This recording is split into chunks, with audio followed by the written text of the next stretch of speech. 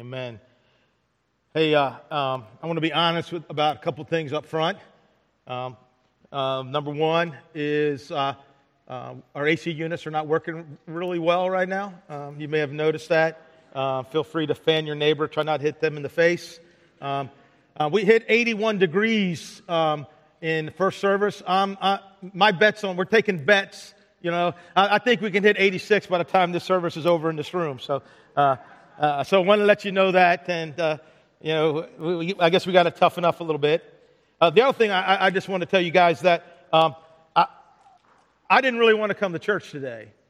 I don't know if you ever felt that way. I woke up and I don't know if you've ever been in a funk or had a dark cloud kind of just, you really don't know what it is. You can't really define it, just descend upon you. And I just didn't want to come, but I didn't really have a whole lot of choice. You know, like the preacher, you can't just lay out. You guys get to when you want to, but I don't. And I was trying hard to lift it, and I was still feeling really rough at 8:55, and I texted my two oldest kids, and I said, hey, throw out some prayers for me. I'm in a funk right now, and I don't want to go to church. Please pray for me, and they did. And the cool thing is, this message and the songs that we picked out were all done before I went on vacation, and on vacation I picked out these songs, and I got to tell you, it really spoke to me, and I'm glad I'm here. It's those times we don't want to go to church, and maybe you didn't want to be here today. Hey, I'm with you, right? I wanted to lay out too, but we're here, right? And I'm here for a reason today. I believe that, and I believe that you're here for a reason. And I just pray that you will open up your hearts to what God would have to say to you this morning. But I feel you sometimes when you don't want to be here. And I want to start off the day with some words, some words from God, some words that are alive and active, some words that speak and that bring life. And if you've been around Maple Grove for a while, that's pretty much how I start out every week. I got to read me some scripture, right? If you want to get off a good start, you read God's Word. And God's Word is powerful. And so I want to encourage you to lean in, brothers and sisters, to hear what God would speak to you this morning. And I want to read Romans chapter 4, 18 through 21. And I just love this passage. Even when there was no reason to hope, Abraham kept hoping, believing that he would become the father of many nations. For God had said to him, that's how many descendants you will have. And Abraham's faith did not weaken, even though at 100 years of age, he figured his body was as good as dead. And so was Sarah's womb. Abraham never wavered in believing God's promise. In fact, his faith grew stronger. And in this, he brought glory to God. He was fully convinced that God is able. Fully convinced that God is able. Turn to the person to your right and left and just tell them, if there's no one to your right and left, talk to yourself or person behind you, right? And just say, God is able.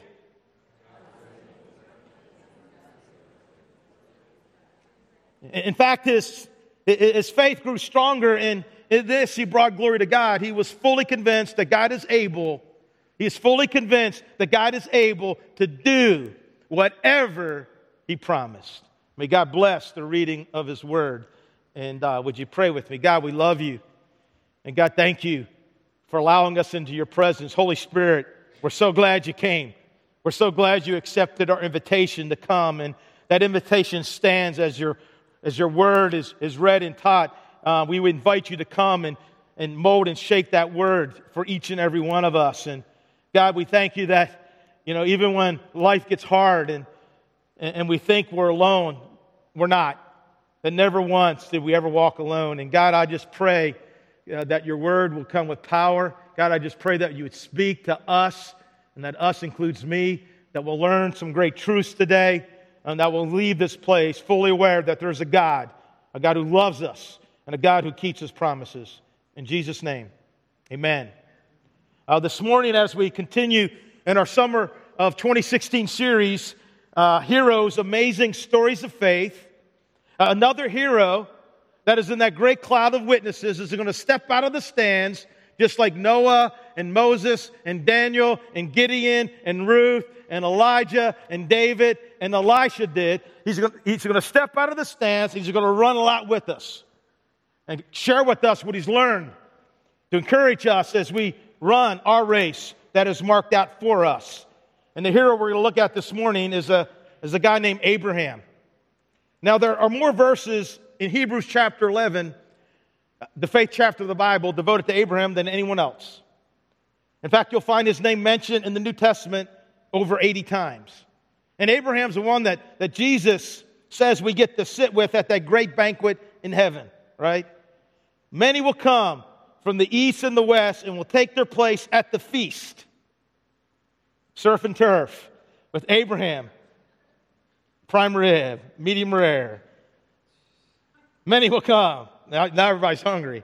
Many will come from the east and the west and will take their place at the feast with Abraham, Isaac, and Jacob in the kingdom of heaven.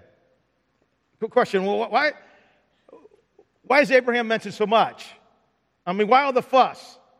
I mean, what is it that makes Abraham stand out? Well, let me read a few passages and I think you'll see.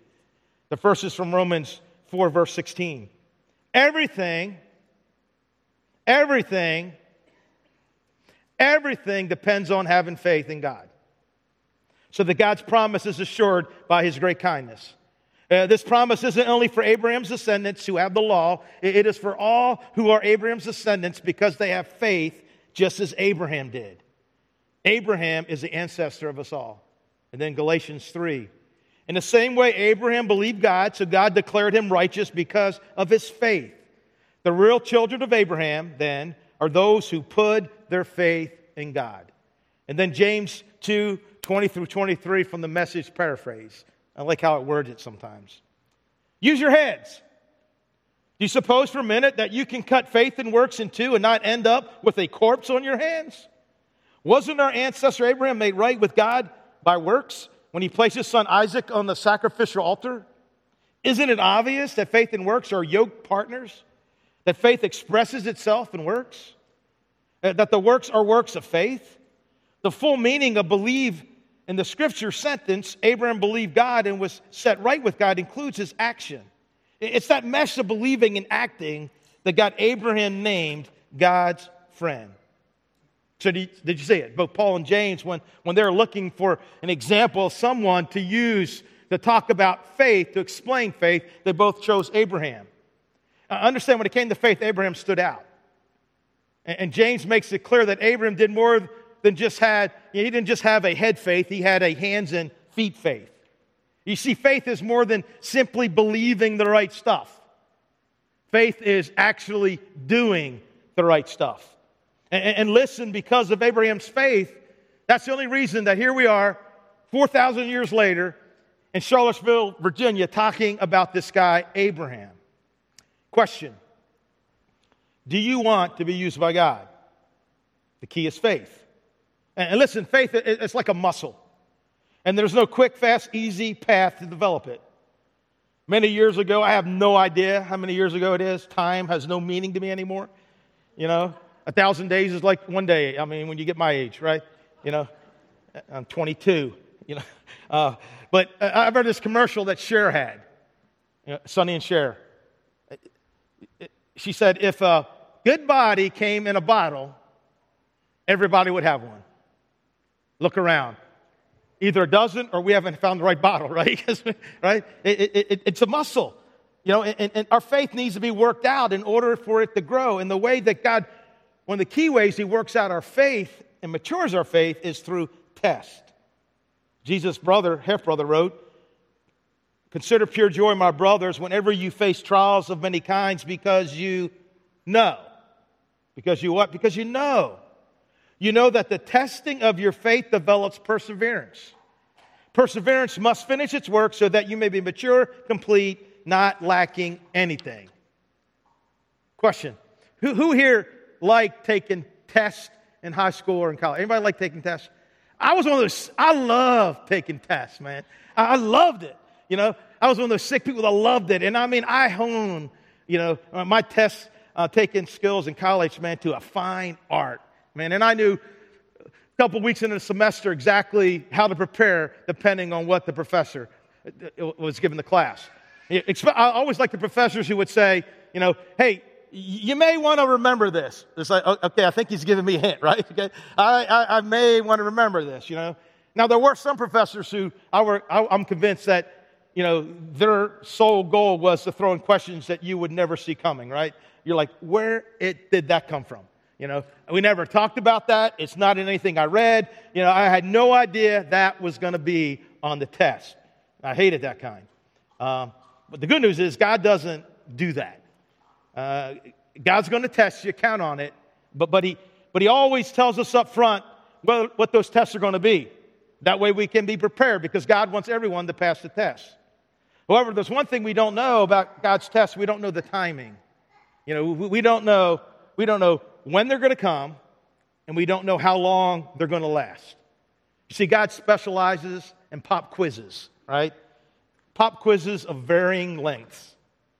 Now, some of you are going through a test of your faith right now, and God wants to use it. And I'm so with you. Tests are not always fun, but they do have a purpose.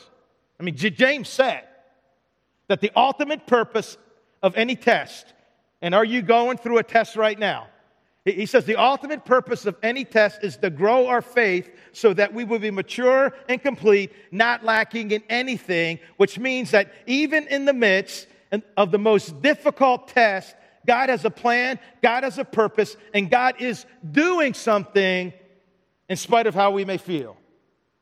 Even in the midst of the most difficult trial, right? We know that God has a plan and God has a purpose and that God is doing something in spite of how we may feel. Get it? Good. And listen, no matter what we may think at the time, God's desire is not to harm us, but to give us hope, a living hope, and to create a new and better future in us and through us. And again this morning, as Abraham jogs a lap with us, he's going to talk to us about some of the tests that he encountered in his faith journey with God.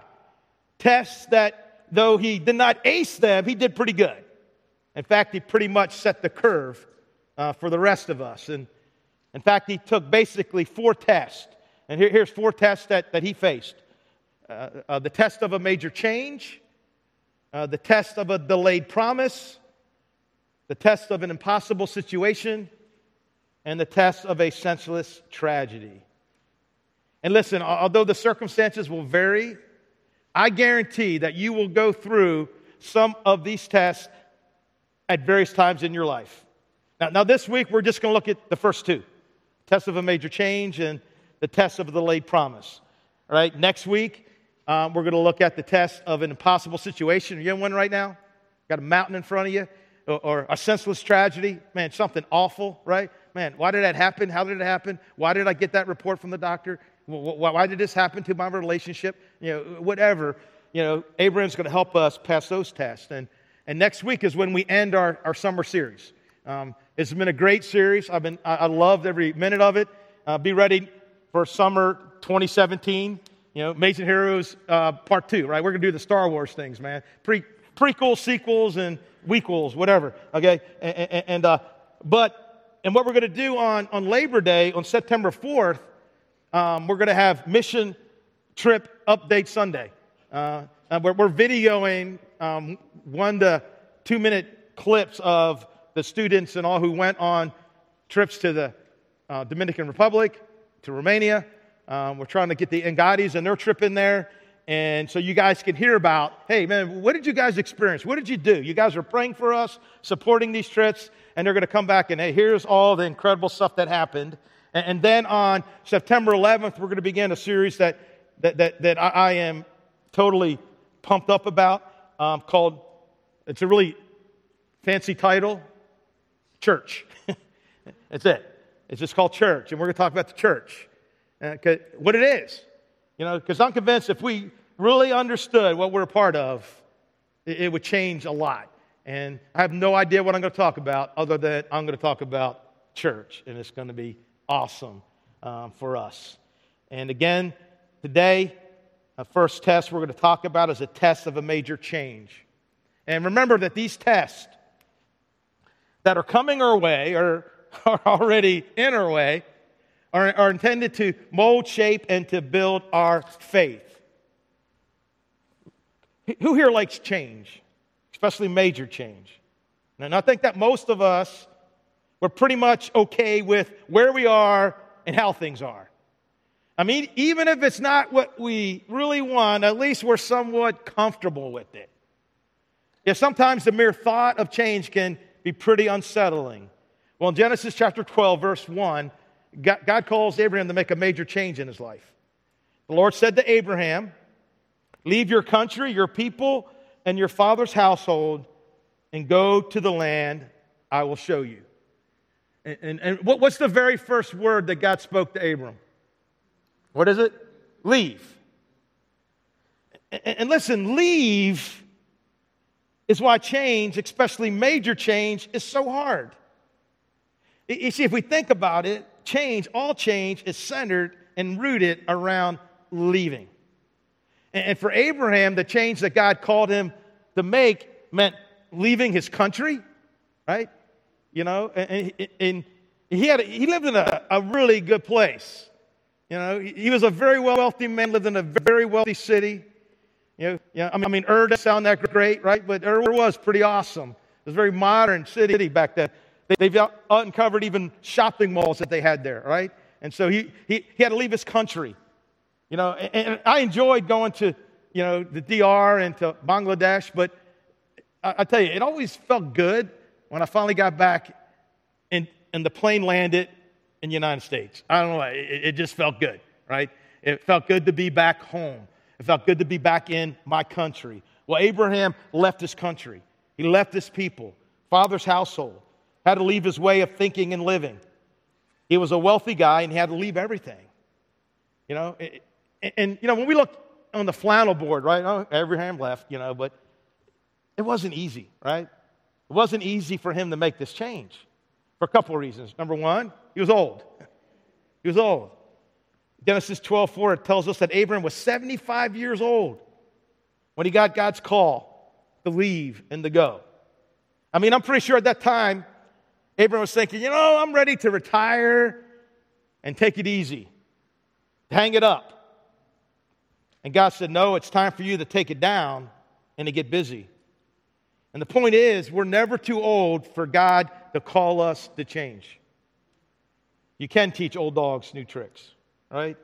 Understand, we'll never reach an age where God no longer has a calling on our life. Yeah, we may stop listening, but He has not and will not ever stop calling us. The second thing that made this change difficult for Abraham was that, as we said already, he had to leave a bunch of stuff behind. That's not easy.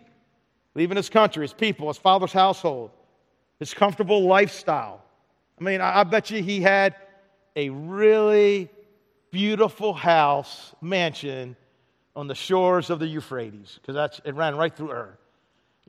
He goes from this mansion of Euphrates to living in a tent. And tent living may be fun for a while. Tim Cole, who's coming to do our life group training next Sunday, and that's for people who are in life groups, as facilitators, you want to host or want to know something more about life groups. Tim has some great experience on it. He also has some recent experience in tent living.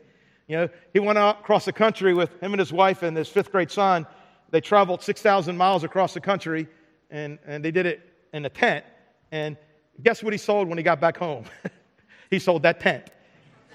So I never want to see that tent ever again, right? You don't want to see it anymore, okay? You see, following God and answering His call, most, if not all times, involves leaving. We see this in Mark chapter 10. Jesus is talking to a guy that we know as the rich young ruler, right? He's a guy who wanted to follow Jesus, who wanted eternal life, but he's also a guy who had a lot of stuff. When Jesus said, hey, so glad you want to follow me, but you got to get rid of all your stuff. He couldn't do it. He walked away with his head hanging low. And shortly after that, Peter comes up to Jesus And Peter said to Jesus, "We have left everything to follow you."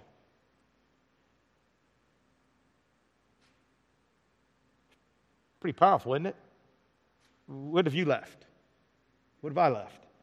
I tell you the truth, Jesus replied, "No one who has left home or brothers or sisters or mother or father or children or fields for me in the gospel will fail to receive 100 times as much in the present age. Homes, brothers, sisters, mothers, children, fields, and with them persecutions. In the age to come, eternal life." Again, leaving is always part of following God. Leaving places, leaving comfort, leaving our convenience, leaving our attitudes, leaving our past hurts, leaving our sinful behaviors, leaving our wrong attitudes, leaving our wrong ways of living, right? Leaving is always part of following God. Leave your country, your people, and your father's household, and go to the land I will show you. And today God is saying that to each of us, right? Yeah, it's not the same for me as it is for you. But God is saying, leave. So, hey, there's some stuff you got to leave if you're going to follow me. Leave and then go. The third thing that made this change hard for Abraham was because he would have to admit that he settled short of where he was supposed to go. In Genesis 11, verse 31, it's the verse right before he's called by God. In Genesis 12, verse 1, we read this. Terah took his son Abram, his grandson Lot, son of Haran, and his daughter-in-law Sarai, the wife of his son Abram, and together they set out from Ur of the Chaldeans to go to Canaan. But when they came to Haran, they settled there. Now, I know it's only one verse, and there's not a whole lot of detail, but it appears that Abraham's dad had already begun the journey to Canaan, to the promised land, but he stopped short and he settled in Haran. At a place, though, not where he had been, was still not where God intended him to go. And now God is saying to Abraham in Genesis 12:1, Abraham, I need you to finish the journey. I need you to finish what you started. And I see a huge parallel for us as Jesus followers. We need to finish what God started in us. We are not yet where God wants us to be. We have settled short of where God has called us to be. Understand that there's no greater change that God desires in us. There's no greater change than the change that God desires in us once we have surrendered our life to Christ. Okay, I blew that like 3 times. Okay. There's no greater change than the change that God desires in us once we have surrendered our lives to Christ. 3 times the charm, right? Thank you. I are a communicator. Okay, and a change that moves us from our old way of life to our new way of life.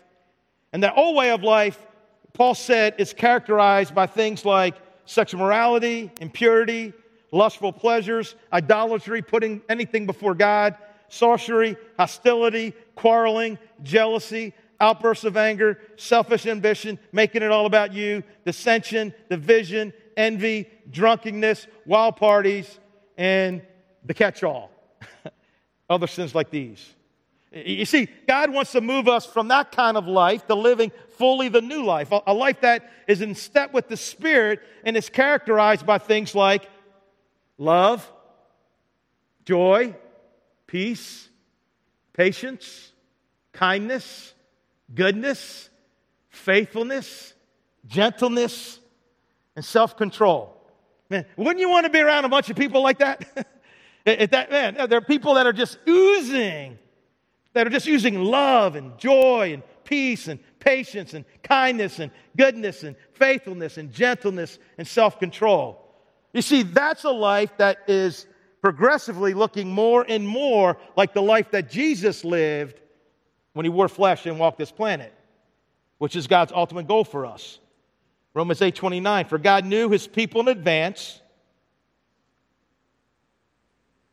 That's crazy, right? He knew you, right? He knew how messed up you were, right? We are messed up people, right? You know, and I say this and I mean it. It's not a catchphrase. You know, I am a messed up pastor in a church full of messed up people. And if you're for the first time, you so fit in, right? You know, we're messed up. But guess what? God knew us in advance and still chose us. He knew me and he chose me. God knew his people in advance and he chose them to become like his son, so that his son would be the firstborn among many brothers and sisters. Talk about a major change. I understand, sometimes like Abram, we settled down and we pitched our tent in our own version of Haran.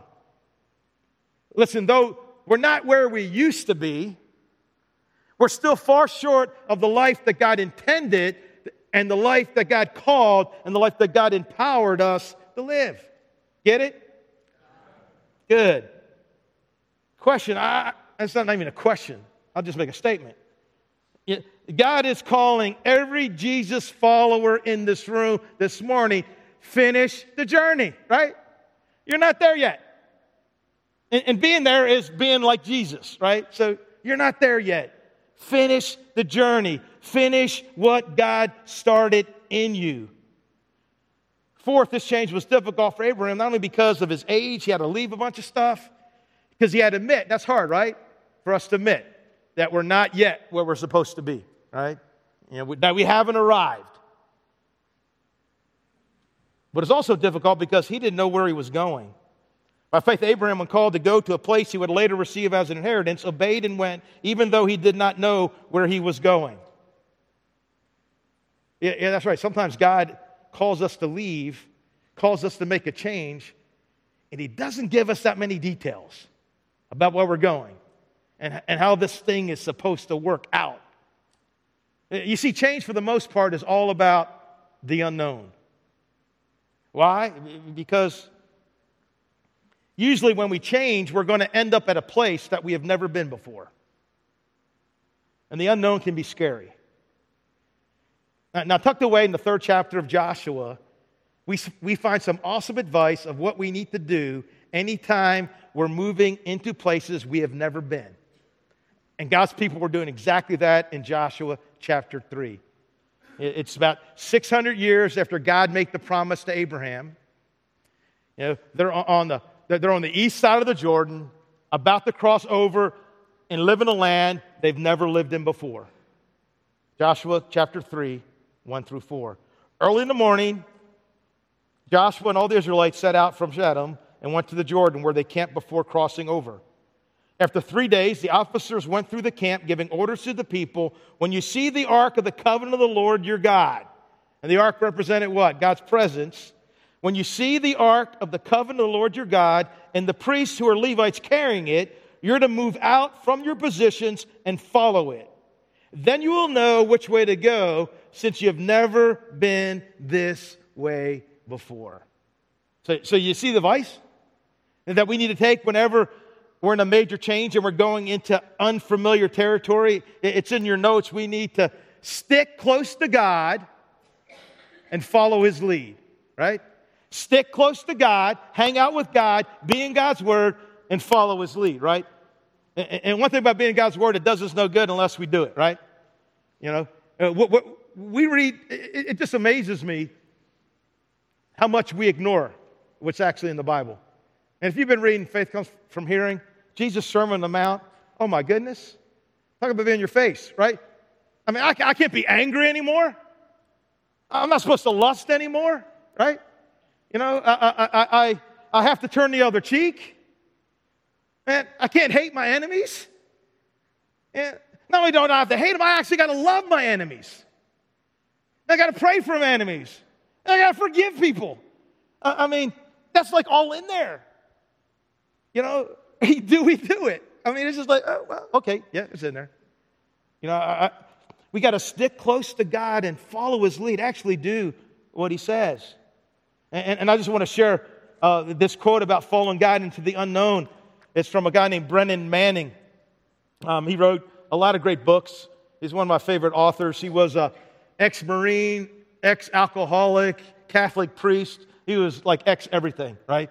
And he wrote a great book called The Ragamuffin Gospel about God's grace. He also wrote a book about radical discipleship called The Signature of Jesus. And this quote is so powerful. And actually, it's this quote that, is my son's theme verse and is what moved my son John into missions. The reality of life for Christian men and women requires that they leave what is nailed down, obvious, and secure and walk into the desert without rational explanation to justify their decision or guarantee their future. Why? Solely and simply because God signals the movement and offers it His promise. The reality of life for Christian men and women requires that they leave what is nailed down, obvious, and secure and walk into the desert without rational explanations that justify their decisions or guarantee their future. Why?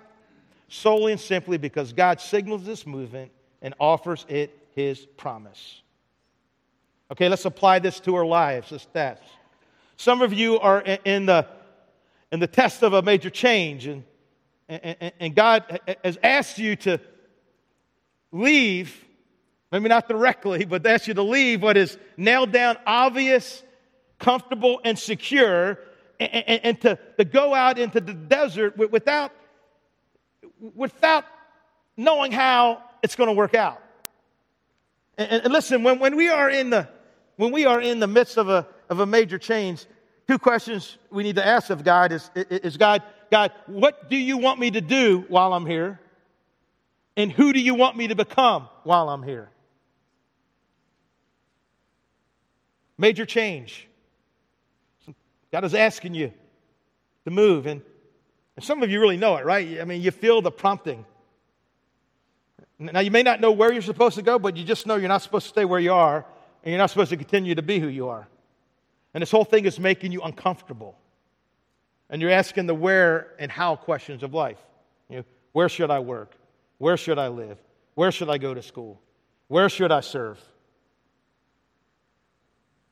For some of you, the major change may be like, hey, God has asked you, hey, you need to surrender your life to me. You need to give your life to me. For some of you, the major change that's making you uncomfortable is God is saying, hey, you know what it's time for? It's time to get out of the stands. It's time to get off the sidelines and get in the game. We're called not just to believe the gospel, but to participate in it. And God is saying, hey, you know what? My church needs you. God's saying, you know what? Get out of the stands.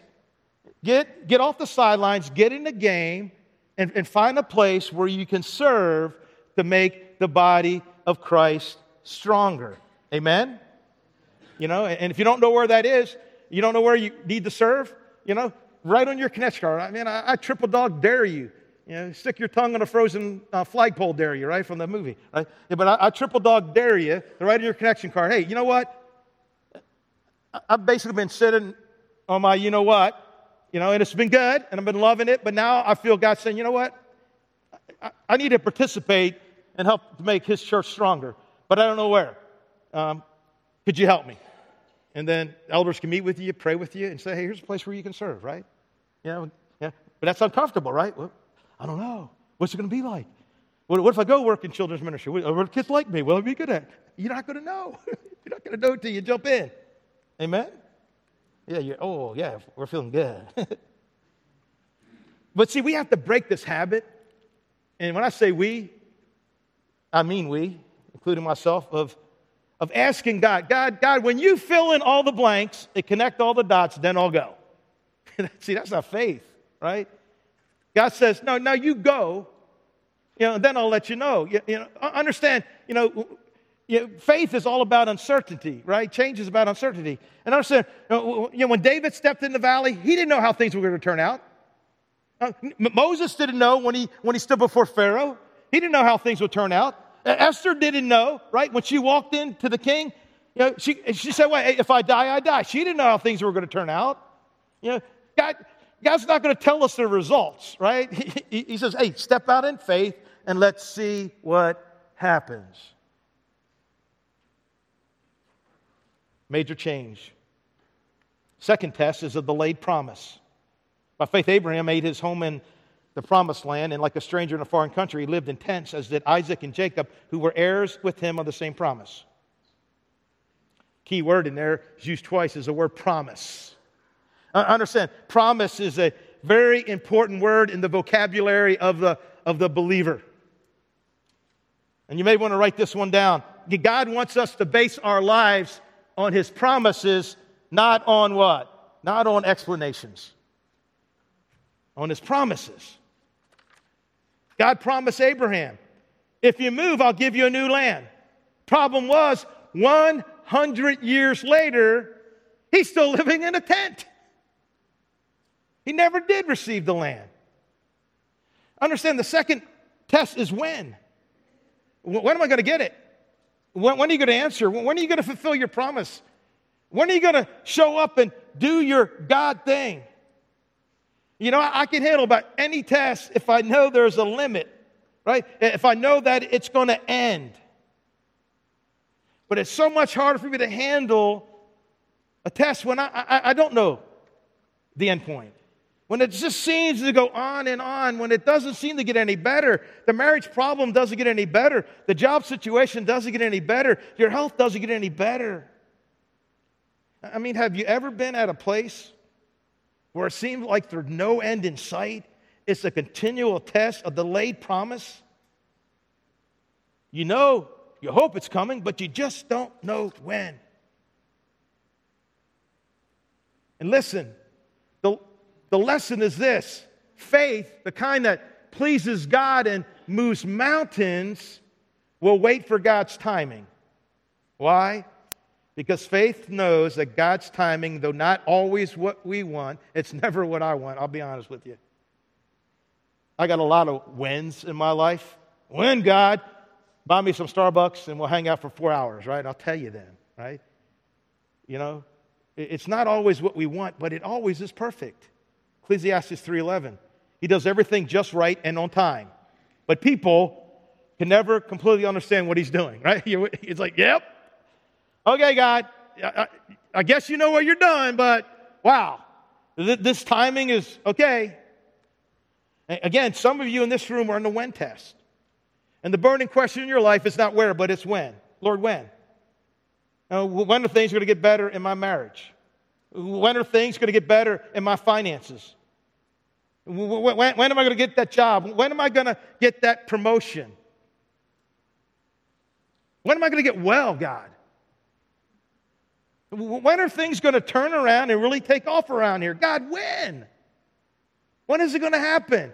God, I know you promised that you work all things out, all things together for the good of those who love you. Well, in case you're wondering, I'm ready for you to start the good things happening. And then Abraham, who's running beside us, and we're reminded of what Paul said about him. Even when there was no reason for hope, Abraham kept hoping, believing that he would become the father of many nations. For God had said to him, that's how many descendants you will have. And Abraham's faith did not weaken, even though at about 100 years of age, he figured his body was as good as dead, and so was Sarah's womb. Abraham never wavered in believing God's promise. In fact, his faith grew stronger.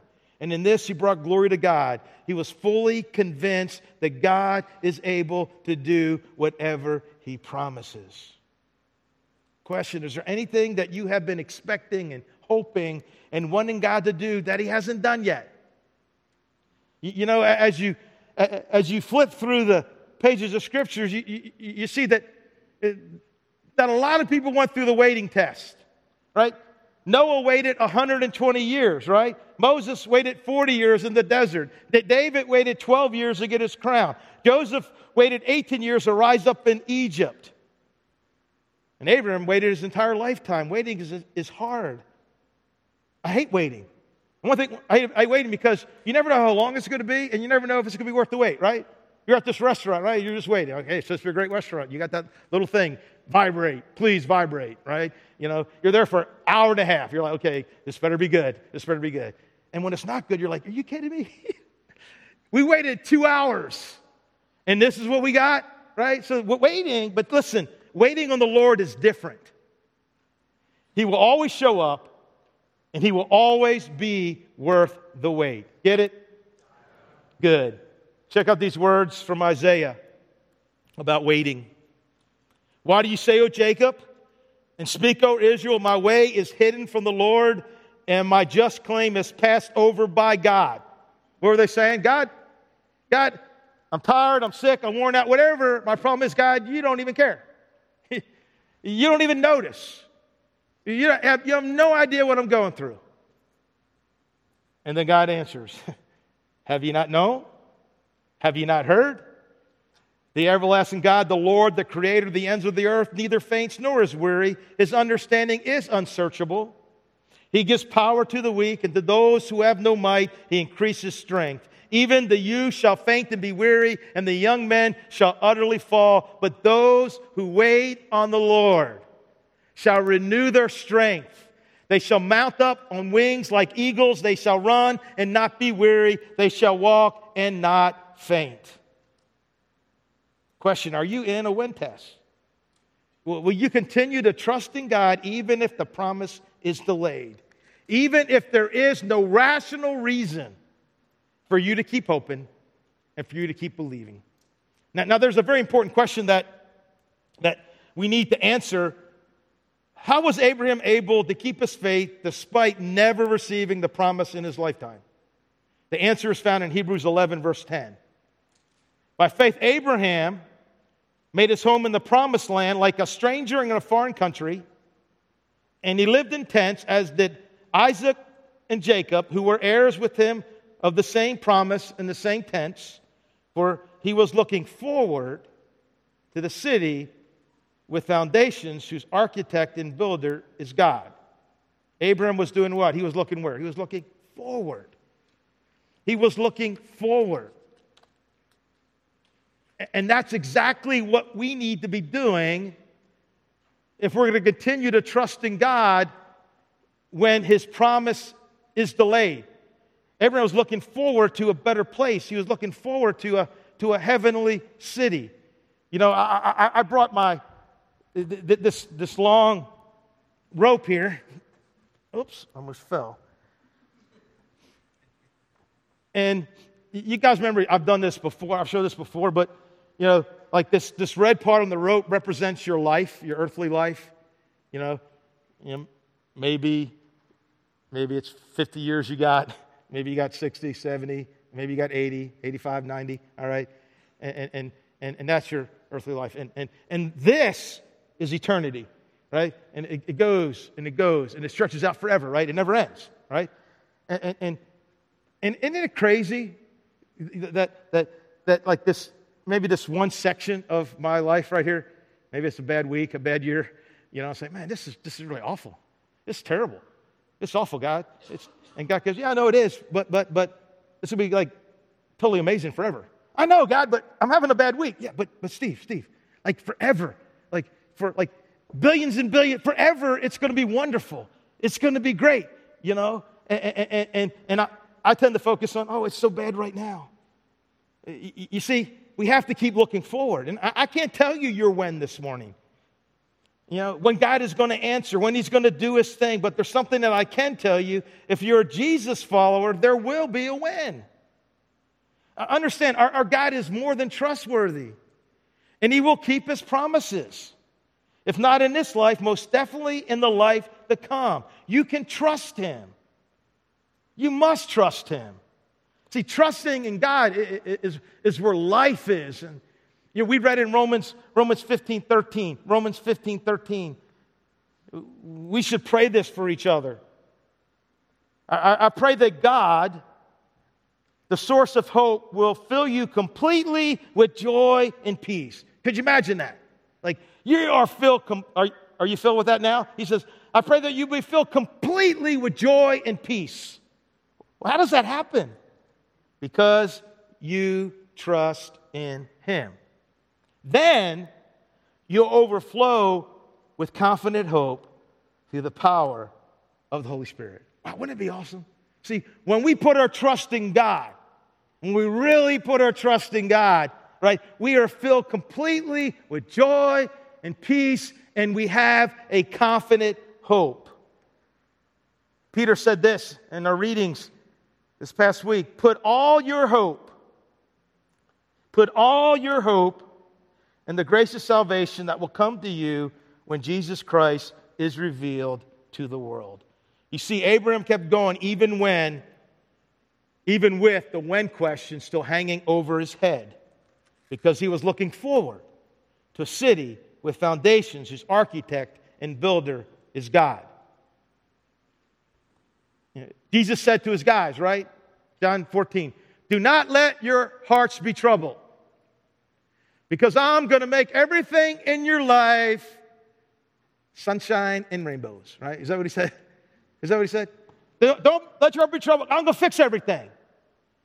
I'm going to make everything the way you want. You send it up, I send it back. That's not what he said. Do not let your hearts be troubled. Trust in God. Trust also in me.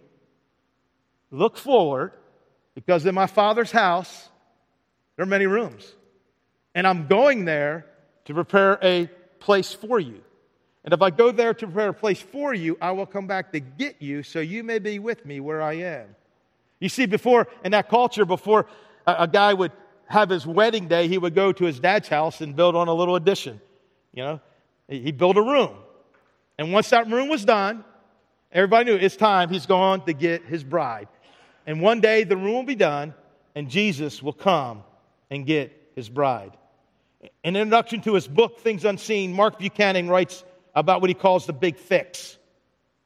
Heaven is meant to be our fixation, our big fix. It's to be our deep secret, like being in love. Or just the thought of it carries us through the menial chores of the day, or imparts to us courage in the face of danger. We fix on it, and it fixes us. Heaven is meant to be our big fix. It's to be our deep secret, like being in love, or just the thought of it. Or just the thought of living in a world with no death, no disease, no sorrow, no depression, no divorce, no broken families, no broken heart, no sin, no anger, no hatred. Just the thought of it carries us through the menial chores and imparts to us courage in the face of danger. Yes, our when is coming. Keep looking forward to what God will do in this life and the next. You see, to be honest, we don't fixate on heaven enough, right? It's somewhere along that, like a saying became common, right? You're too heavenly minded to be any earthly good. Ever heard that? That's nonsense, right? Total, absolute nonsense, right? Well, if you think too much about heaven, no. If we really think about how awesome heaven is, that's the only time we'll be any earthly good, right? Matter of fact, we're commanded to think about heaven. Since you've been raised in new life with Christ, set your sights on the realities of heaven, where Christ sits in the place of honor at God's right hand. Think about the things of heaven, not the things of earth. For you died to this life, and your real life is hidden with God in Christ. And when Christ, who is your life, is revealed to the whole world, this is nuts right here. When Christ, who is your whole life, is revealed to the whole world, those next 7 words are just crazy if you think about it, right? Is he kidding us? Are you serious? Like this is true? When Christ, who is your life, is revealed to the whole world, you will share in all his glory. Are you kidding me? I have no idea what that means, right? But it's good. I bet it's good. I bet it's awesome. Yes, a huge when is coming. A when where God will fulfill every promise in ways that will blow our minds. And some whens will come in this life as well. So as I like to say, keep looking forward and don't quit on 6, right? Right? What if walking around Jericho, they quit on the 6th time? The walls wouldn't come down. I mean, sometimes I want to quit on 1, right? Sometimes I want to quit when I see the walls, right? But don't quit on 6, right? Because you never know. You never know how close you are to 7.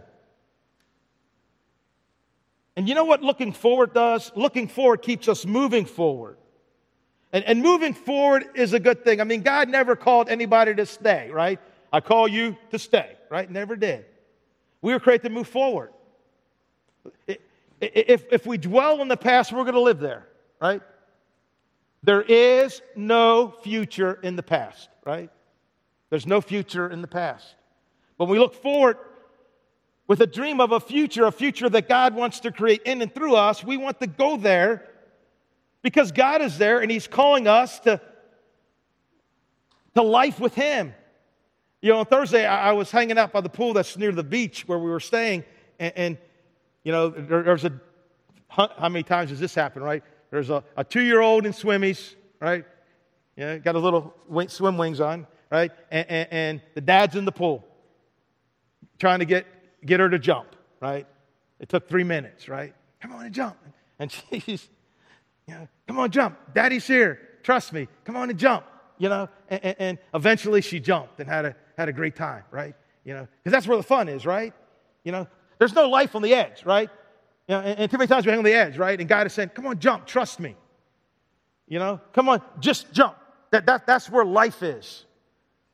It's at the deep end of the pool, where God is. Test number 1 is a major change. Will you follow God's direction without knowing where and without having all the details worked out? And number 2 is just a delayed promise. Will you trust in God's timing without knowing when? And to those who are in a when test right now, I'm with you. Keep waiting. Keep knocking. Keep asking. Keep seeking. And keep trusting in God. Because God is faithful. Never give up. Trust in Him. Amen?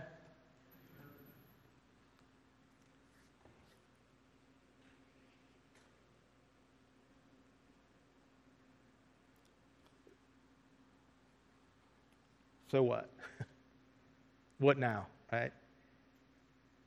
You know, we do this time as we end. It's time to respond to the message, you know, and many ways to respond, right? You know, and I'll just say this, you know, there may be someone in a when test right now. It's just hard. You're tired. You see no end in sight. You know, and maybe you need prayer. You know, I'll hang up here. You know, come with me. I'll pray with you. You know, because because sometimes sometimes you just can't pray. You know, at 8:55, I wasn't able to pray. So thanks to technology, right? I can text my son in New York City and my daughter in Indiana and say, hey, you know what? I'm in a funk. I don't want to go to church. Without the preacher, I got to go to church.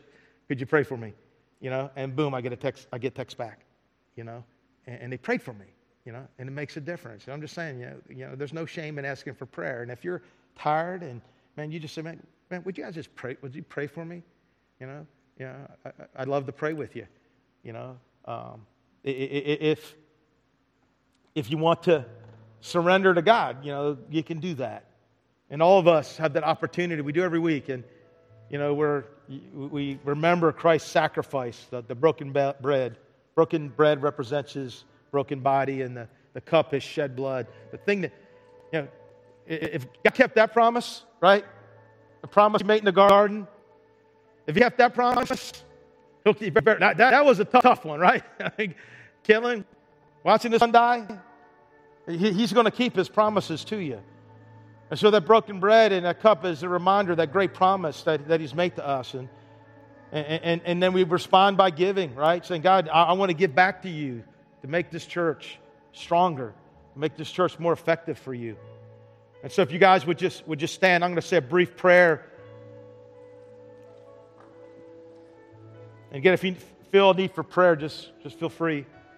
God, we love you and we thank you. And God, I pray for those in the when test who are tired and weary and man, they just want it to end and it's so hard. And God, I just pray that you would give them the strength to lean on you, the strength to trust in you, the strength to give it to you, the strength to keep looking forward.